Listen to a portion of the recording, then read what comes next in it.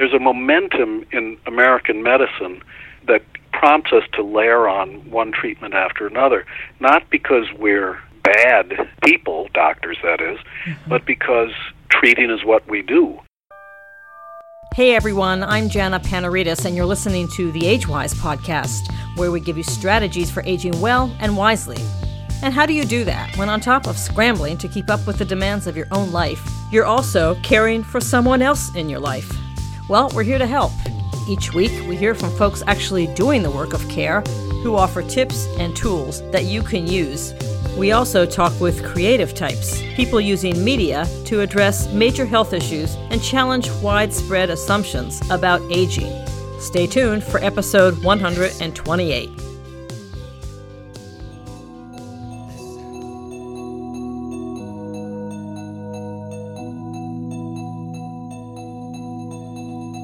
During his 30-plus years of clinical practice, Dr. Samuel Harrington came to understand what many of us have discovered from personal experience, that the American healthcare system is not designed to treat the nation's aging population with care and compassion. Dr. Harrington's work as a hospice trustee and later as a hospital trustee drove his passion for helping older patients make appropriate end-of-life decisions. He's channeled that passion into a new book titled At Peace, Choosing a Good Death After a Long Life. Dr. Harrington's a graduate of Harvard College and the University of Wisconsin Medical School. Now retired from medicine, he previously practiced internal medicine and gastroenterology in my hometown of Washington, D.C. Dr. Samuel Harrington joins us today from Stonington, Maine, to talk about his new book and how we can approach critical life and death decisions for friends, family, and ultimately ourselves. Dr. Samuel Harrington, welcome to the AgeWise podcast. Well, Jana, thank you very much. I appreciate this opportunity, and I look forward to our chat.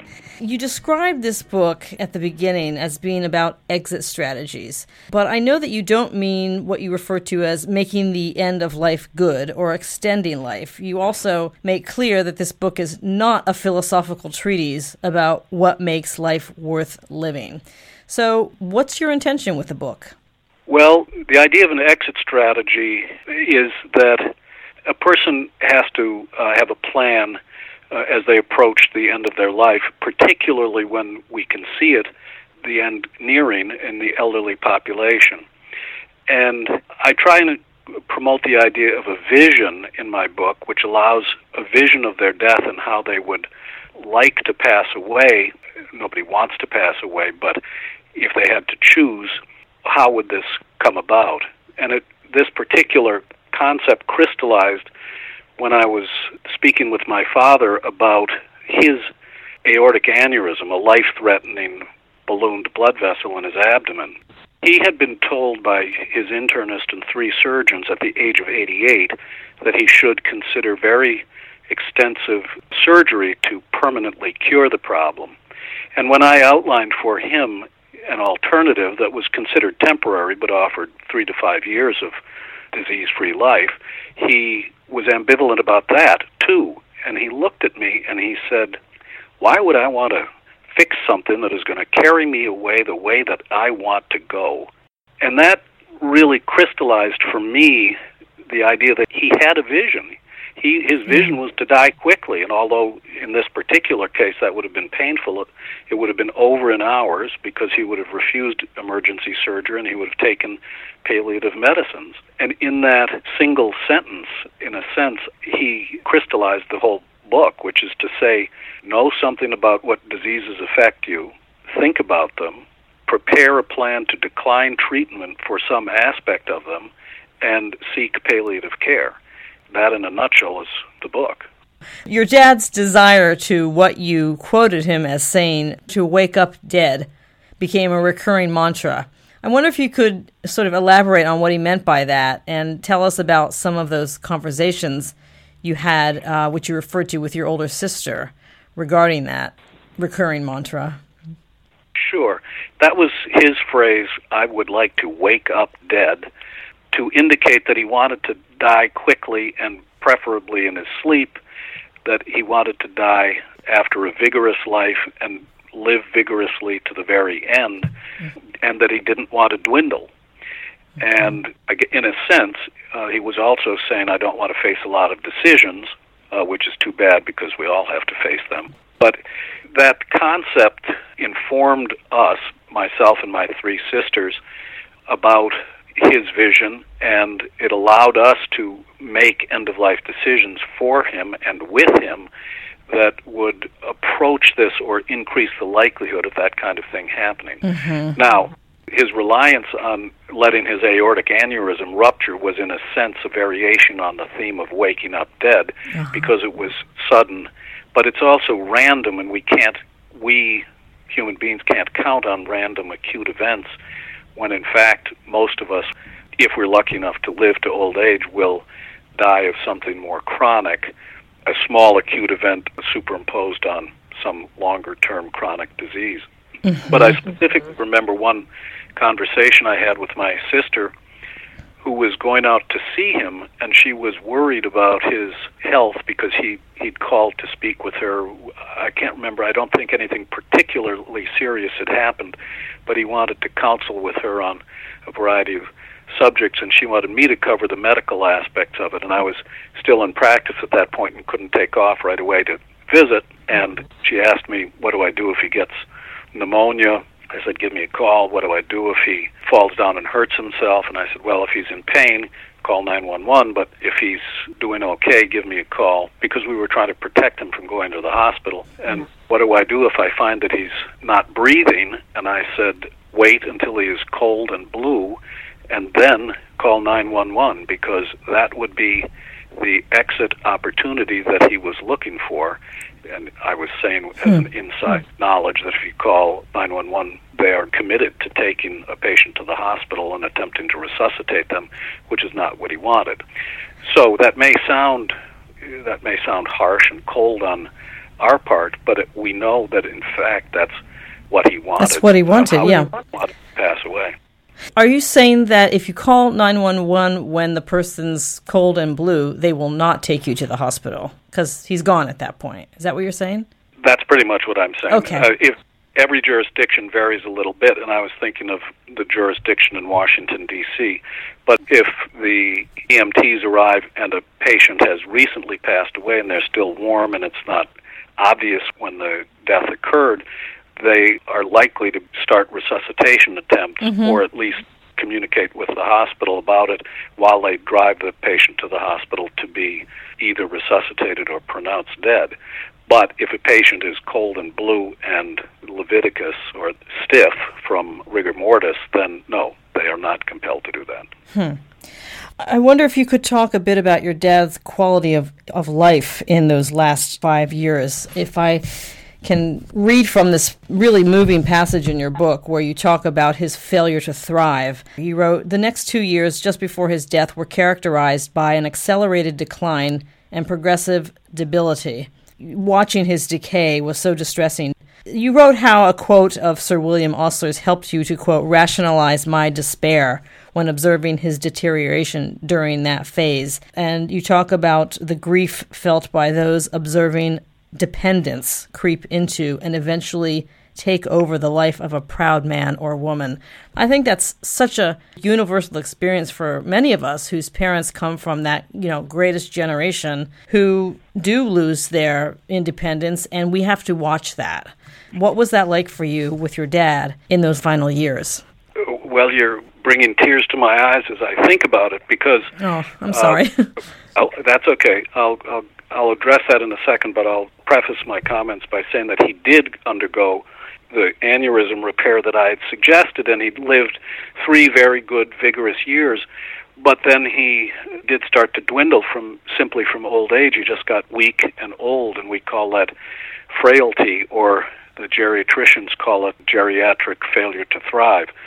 So as he got weaker and older and more dependent on others, which he had hoped to avoid, it was very difficult for me to know that he was traveling across the country wearing Depends because he didn't want to create a scene in the airport or airplane, and and watching medical supplies roll into the house were always emotionally fraught for me, and when he had to get 24/7 help to help toilet him and to bathe him, that was difficult to watch. And although many people adapt to dependence very well, I think you alluded to this generation of people who grew up through the Great Depression, et cetera, and just had a different outlook. And my father just hated it.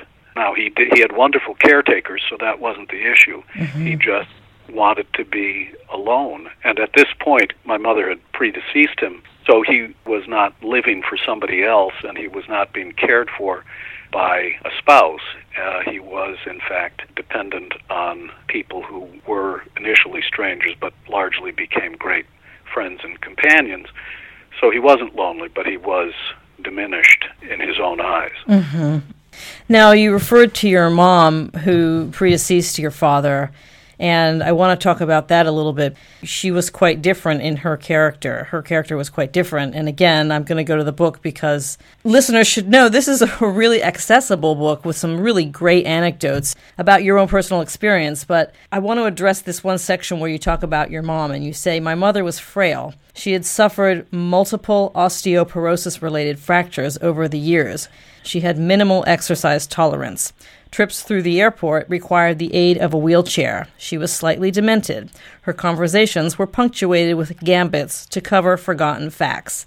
She was generally sedentary, but was surprisingly motivated by hair appointments, shopping trips, and family visits." Well, I can tell you right now that describes my 88-year-old mother to a T.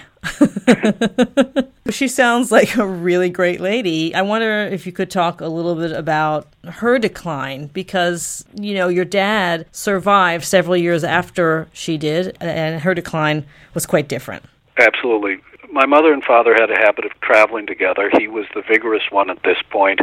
She was 82 and he was 86, let's say, for their last cross-country trip, when he was pushing her through the airport to visit my middle sister out in California. And out there she was diagnosed with pneumonia, and as is so commonly the case, when pneumonia is diagnosed in an elderly patient, there can frequently be an underlying tumor involved, and in her case, the pneumonia cleared and a cancer was apparent, and she was diagnosed with stage 4 lung cancer. Well, my mother had been a nurse for the early part of her professional career. She was a pediatric nurse, and she'd seen all healthcare at its best and worst. And she had a pretty practical approach to things, and although we wanted her to live long enough to see my daughter get married that spring, her first grandchild to get married, she did not want to consider aggressive therapy because she knew that lung cancer was likely to be her terminal event. I remember speaking with her about what we considered her prognosis to be. At that time, the median life expectancy for her type of lung cancer was 10 months, and we had a very difficult conversation around that because she knew it was a serious illness, but nobody really wants to hear that kind of number. On the other hand, you have to keep that kind of number in mind if you're making the kind of plans she was, which is to live 5 months to see her granddaughter get married and then do her best after that. So she had a little bit of chemotherapy to sort of slow the progress of the cancer. This is in January, February of her last year.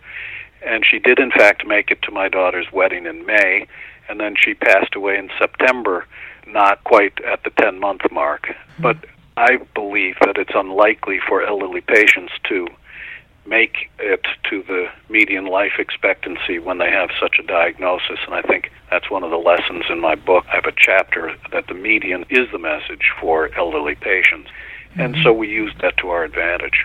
She died quietly at home because she entered hospice before traveling to visit my daughter and the wedding, and when she came home, she dwindled, but it was a fairly rapid course, but just enough time, or plenty of time, for all of us to visit and bring closure to that aspect of our lives with her.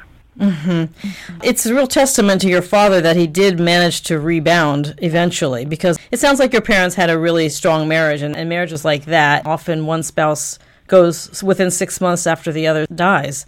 Yes, my sisters and I really thought that my father would, in fact, sort of spiral apart. But, I mean, there were difficulties for the first 6 months or a year, but he did rebound, and he found other things to keep him interested.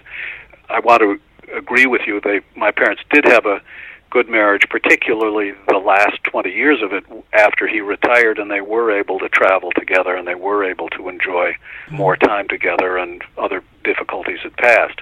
But he did rebound, and yet he was still fairly isolated, which he brought upon himself in that he insisted on living at home and did not want to look into communities of elderly patients where he might have found other activities. But he was quite adamant about that, and we couldn't make him change. And they were in Milwaukee, is that right? They were in Milwaukee. They explored all the avenues. They explored assisted living or organizations that started with independent living and moved into assisted living and then were affiliated with nursing homes. But they rejected them all, and then after my mother passed away, my father did not reconsider it, or he had made his final decision, and he wasn't going to do that. But he was social after that. I mean, it sounds like he just kind of did it his way. Is that right? That is correct. He lived in a residential hotel, and he had friends and neighbors come over. He was perfectly social. He went out. They had a group that went to the high-definition Metropolitan Opera broadcasts every Saturday that the broadcast occurred. Great. He'd go to the occasional theatrical production and or musical production, and he had small, tiny dinner parties. My older sister, who organized his home care, had arranged for a cook. Well, let me go back. Just after my mother died, my father spent a year or two cobbling together meals on his own, but when it was clear that he wasn't doing very well in that regard, my sister arranged for a professional cook who would come and did this as a service for elderly people. She would prepare a week's worth of meals that could be reheated in the microwave. And on the day that she was there doing the week's worth of preparation, she would also prepare a meal for my father and several guests. So once a week he would have people over for dinner. Yeah, that's great. Etc. I'm just curious to know how you discovered that your father wasn't doing very well with cooking on his own. I don't think my father could do much more than make a banana split sundae. I'll have to give my sisters credit. I didn't come up with that, and I can't remember exactly. Okay. So when they said there's nothing in his refrigerator, they decided that things had to change. Okay. So neither of your parents wanted hospitalization or nursing home residence, and they got what they wanted. I'm wondering what contrast you've seen in hospitals and how the medical industrial complex promotes this idea that we can have miracle cures and sort of promotes magical thinking about what the end of life looks like. Well, we are bombarded as a society with images of youth, and we see on television and in the newspapers and magazines images of young actors playing old patients and receiving chemotherapy with a smile and dancing up and down. And on occasion, those images are accurate, and largely they are false, and they are designed to sell a product more than actually sell the truth. In hospitals, we work very hard and appropriately to make things safer for patients, and we streamline care exceptionally well to decrease complications.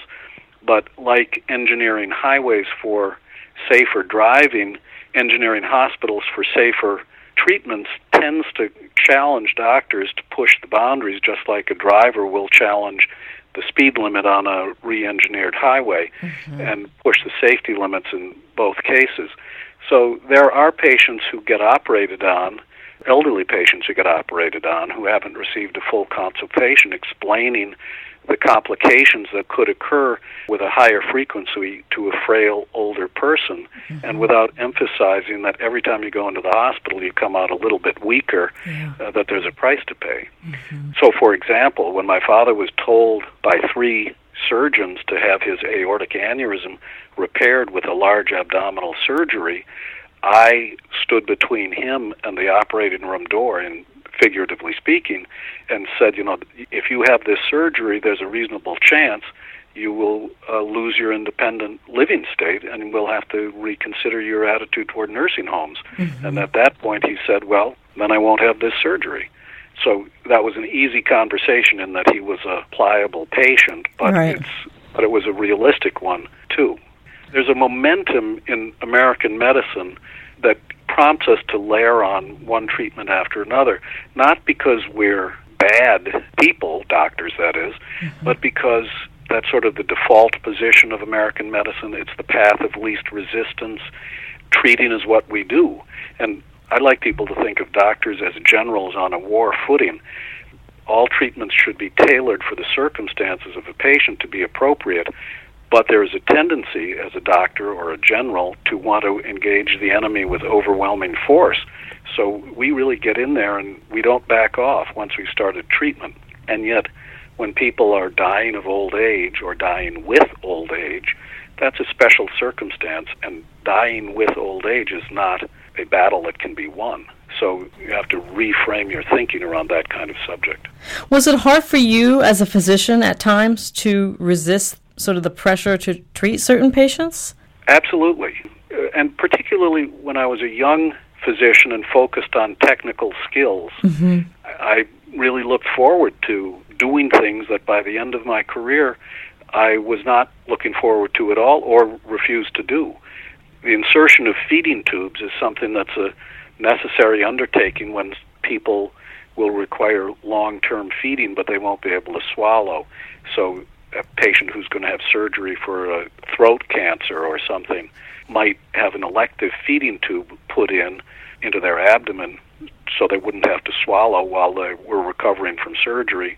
And that was something that I looked forward to very much in the early part of my practice, because at the time I was one of the few people who did it. Now, of course, everybody does it. All gastroenterologists do it, but I was sort of pridefully marketing myself as the person who put in a feeding tube.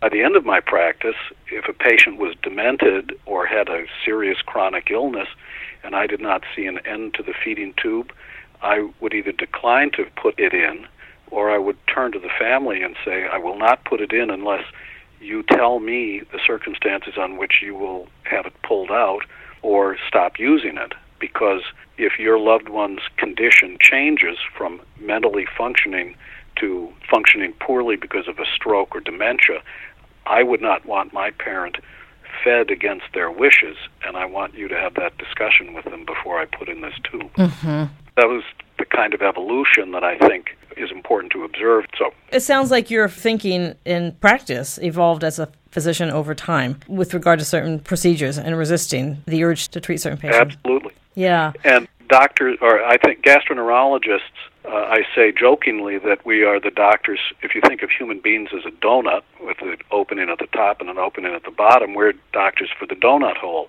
And we keep the passages open, and that includes passages in the liver. I used to put in stents into the tubes, sort of like straws into the liver to keep the bile flowing. And under some circumstances, that's absolutely the right thing to do, and under others, I started to decline to do it.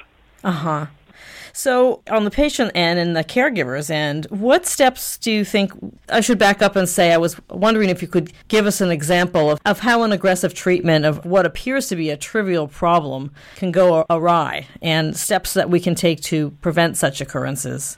Okay, this is a situation that is not in the book, but is from my medical past. An 86-year-old woman came to the hospital bleeding from her intestine, and her gastroenterologist did a colonoscopy, cauterized the bleeding site, which is completely appropriate treatment, and observed her overnight.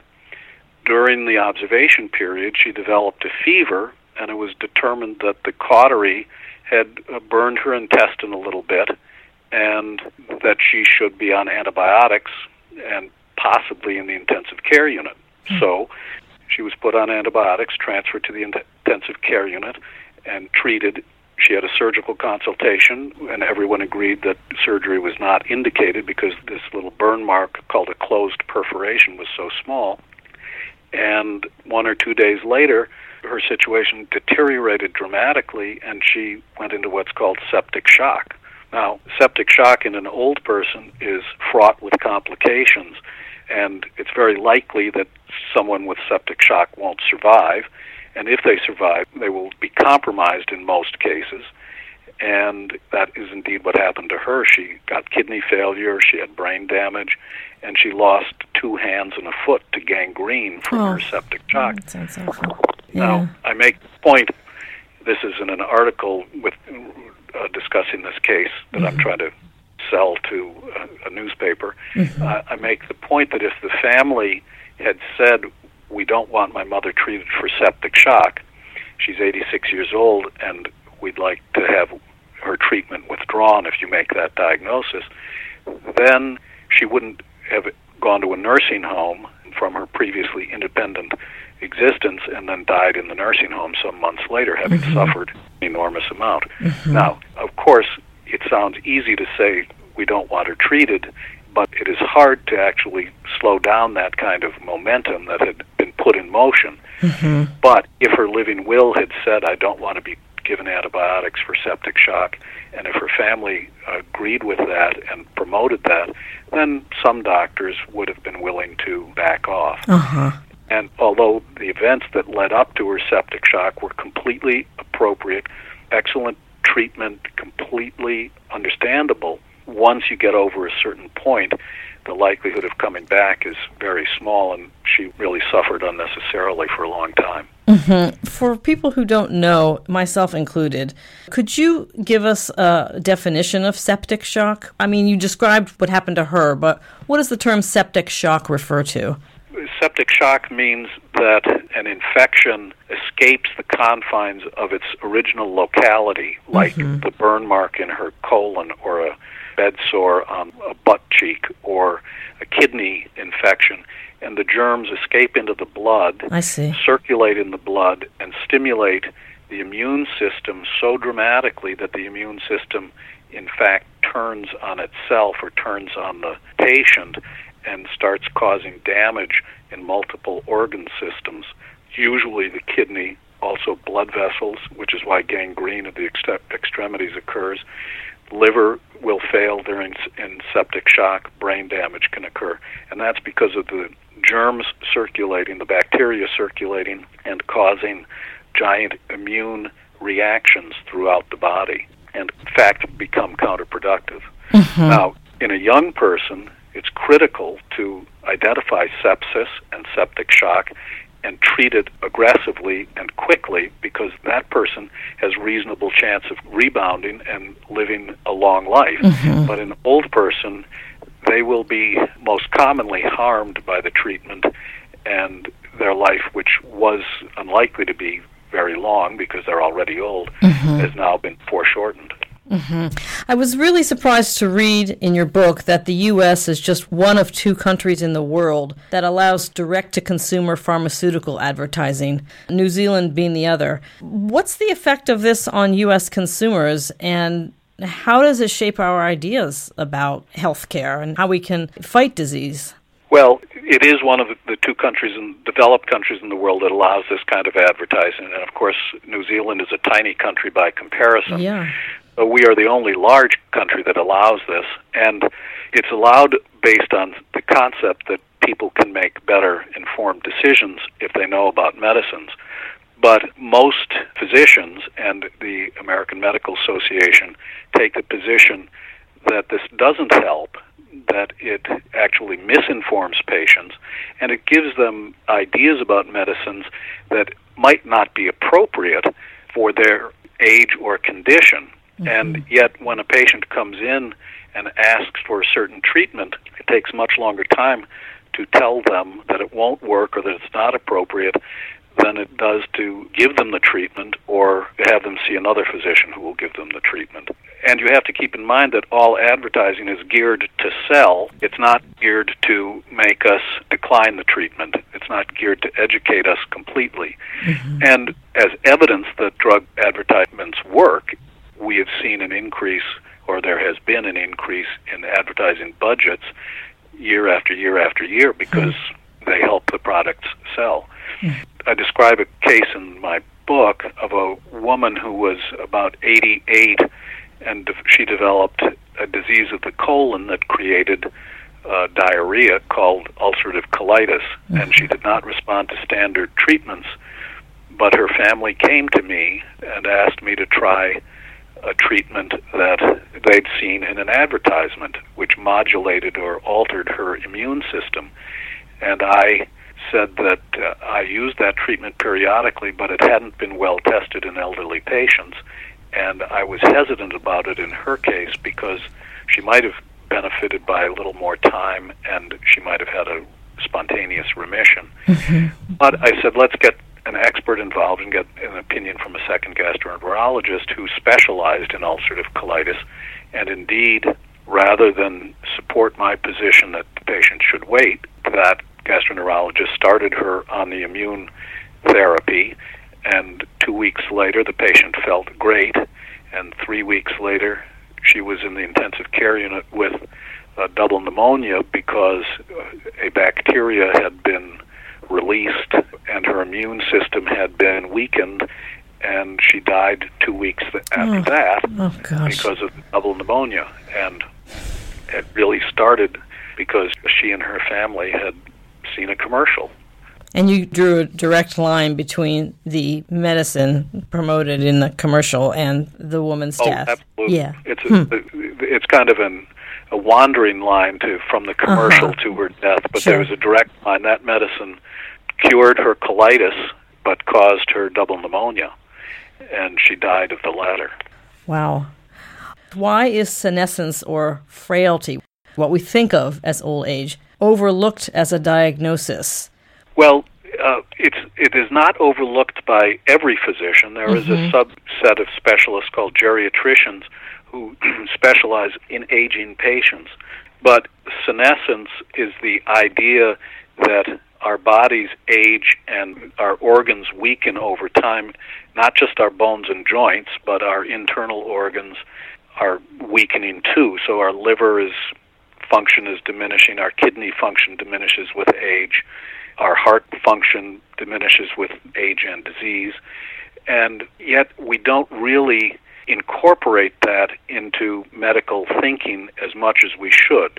I will say that I've read an article recently that frailty is being incorporated by some surgeons into their thinking in terms of either refusing to do surgery or counseling patients about the severity of the surgery. But certainly that wasn't the case 10 years ago. And if you looked good on the outside, people were willing to recommend surgical repairs, just like my father's aneurysm repair at age 88. But the more we cure acute illnesses, medical care of heart attacks is better than it used to be. More people survive. Medical care of strokes is better. More people survive with less disability. But the more that people survive acute processes, the more likely they are to succumb to a chronic process, and old age is part of that process. The immune system starts to decline roughly after the age of 60. There are measurable declines in most people after age 60. And immunosenescence is the term of art and science that is used to describe that. Could you distinguish between acute and chronic illness for listeners? Yes. Acute illness is anything that happens, or the things that happen to us that can be effectively completely cured. Pneumonia is an acute illness. Appendicitis is an acute illness. A heart attack is an acute illness, which, if it causes no heart damage, is completely cured. But chronic illnesses are diseases that add up as little episodes of the disease occur, and they build and amplify the problem. So there are 6 chronic illnesses that are responsible for the deaths of 90% of Americans. Heart failure, caused by heart attacks and viruses and other etiologies. Cancer, that's a chronic illness. Chronic lung disease caused by smoking and toxins that we inhale. Diabetes, dementia, and stroke. Those are the 6 chronic illnesses that the Center for Disease Control labels as responsible for 90% of the deaths in the United States. So a chronic disease is something for which there is no dramatic cure, and it can be improved, but it will never get better. I remember telling my father, I used to quote to some of my patients the title of an old blues song by a guy named Red Allen, "You might get better, but you'll never get well." Interesting. That describes a chronic illness. My father cut me off and told me not to quote the blues to him. He was thinking of another blues song, "You've been a good old wagon daddy, but you done broke down." Now, when we have a chronic disease, we can still die of an acute illness superimposed on it. So in the sense that my father had hardening of the arteries, as exemplified by his aortic aneurysm, he might have had a heart attack. That would have been an acute illness superimposed on a chronic one.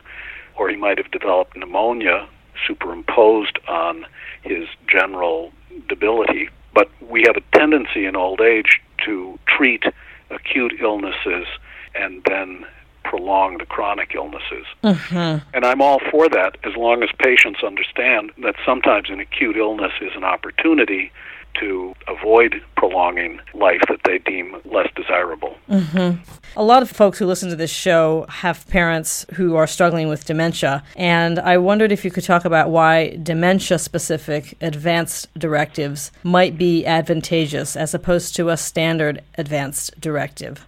Yes, I would promote a dementia clause in an advanced directive because I think the average advanced directive doesn't address it well enough. I think the average advanced directive refers to neurologic disease and brain damage, and people don't equate dementia with that. And in general, dementia is so slow and so progressive and so predictable that there are milestones in demented patients' life that could be described, and an advanced directive that progresses through the illness of dementia is called a progressive advanced directive, so that the quality of life for a patient with mild or moderate dementia might be very good, and they might enjoy life very much. But the quality of life for a patient who has severe or advanced dementia is generally considered undesirable because that would be associated with a bedridden status, being unable to understand what's going on around them, unable to understand what people are doing to them medically and why. And so I promote in the book the concept of a progressive advanced directive so that if I'm in the early stages of dementia, I'm treated normally. I might not want to be resuscitated in the event of a cardiac arrest, but otherwise treated normally. In the progressive stage of dementia, if I'm severely demented, I might want to decline antibiotics for any form of infection and be given palliative care if I'm in a severe state of dementia and have established that it's severe by passing certain milestones, such as being unable to recognize my family or my daughter or my spouse for 2 months or a week or 6 months. It's up to you to choose. But when people are dying of dementia, where dementia is the primary diagnosis, demented patients tend to have a longer life expectancy than age-matched heart failure patients. So if I have a patient with advanced heart failure and they are bedbound by their disease and have been hospitalized 3 times or 4 times in the last year, and they're unable to take care of themselves, can't feed themselves, can't dress themselves, they're unlikely to live more than 6 months. But if I have the same physical disability applied to a demented patient, in that where a demented patient is unable to care for themselves and is bedbound, they are likely to live sort of 18 months if you were matching clinical parameters. Wow. And that's one of the cruel aspects of dementia, that the disease goes on longer and the quality of life can't be improved. Wow. That's fascinating. I'd like to know what your thoughts are on how you're preparing for your own better death and how you define a good death for you. Well, that is a great great challenge. I have prepared by writing this book, and I have a daughter. I have 2 daughters. One is a neonatologist, and one is a surgeon. I have a son who's a lawyer, so he can review the papers. But I have indicated that my surgically trained daughter will be my primary agent, and that she is to follow the stipulations that I've outlined in the book. My book suggests ways for other people to think of how they approach end-of-life questions, but I'm counting on my daughter to make cold-nosed calculations and put a tray of food in front of me, but don't feed me if I get to that point, and I think she'll follow through. Yeah.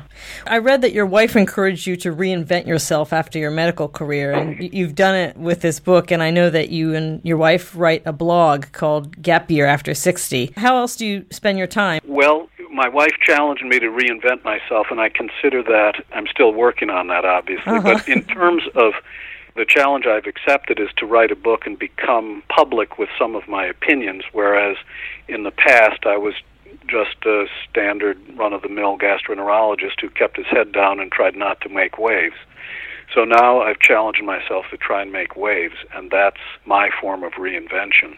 We left Washington, D.C., where we had a wonderful life and career, and decided that we would try and downsize and live more simply, and so we've moved into our vacation cottage in a remote town on the coast of Maine, where we're engaged in civic activities on a much smaller level. I'm on a nursing home board here, and I'm a recreational lobsterman, and I'm looking forward to travel to promote my book, and then I'm going to look forward to getting back to real life on the coast of Maine, where your life is ruled by the wind and the tide, by unnatural forces. Well, that sounds terrific. I want to give you the opportunity to add any last thoughts before we close. Is there anything else that you'd like to add that we didn't talk about? I would. I have two messages for patients. One is you should develop a vision, and then you should share it with your family. And you should share it regularly, and you should discuss this as much as possible. And although everybody resists that, and it's very hard to break through, and the hardest conversations are hard even for doctors and doctors' families, the only way to approach it is to blunder ahead. But create a vision and blunder ahead and discuss it with your family and your physicians.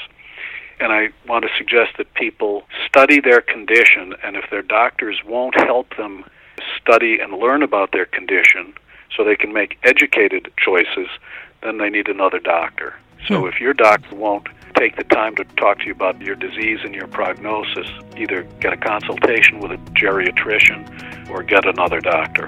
And finally, I'd like to say that if you would like to die at home, it's fundamental that you understand when it is appropriate to say no to hospitalization, and that is what my book is focused on. We've been speaking with Dr. Samuel Harrington, author of At Peace, Choosing a Good Death After a Long Life, which outlines specific active and passive steps older patients and their healthcare proxies can take to ensure that loved ones pass their last days comfortably at home and or in hospice when further aggressive care is inappropriate. We'll have a link on the AgeWise website where you can learn more about this terrific, accessible book, which is loaded with great information, including chapter notes at the back and a list of resources. Dr. Harrington, thank you so much for being on the show and for sharing what is truly a compassionate and honest approach to helping older patients make good end-of-life decisions. Jana, thank you for this opportunity, and I deeply appreciate the fact that you clearly read the book in its entirety and reflected its contents very, very well. This was terrific. That's it for today. Thanks for joining us. If you like this show, please tell your friends and subscribe to the show wherever you get your podcasts. The AgeWise podcast is produced by me, and it's distributed on the nationally syndicated Speak Up Talk Radio Network. I'm Jana Panaritis. See you next time, and remember, every caregiver has a story. I want to hear yours.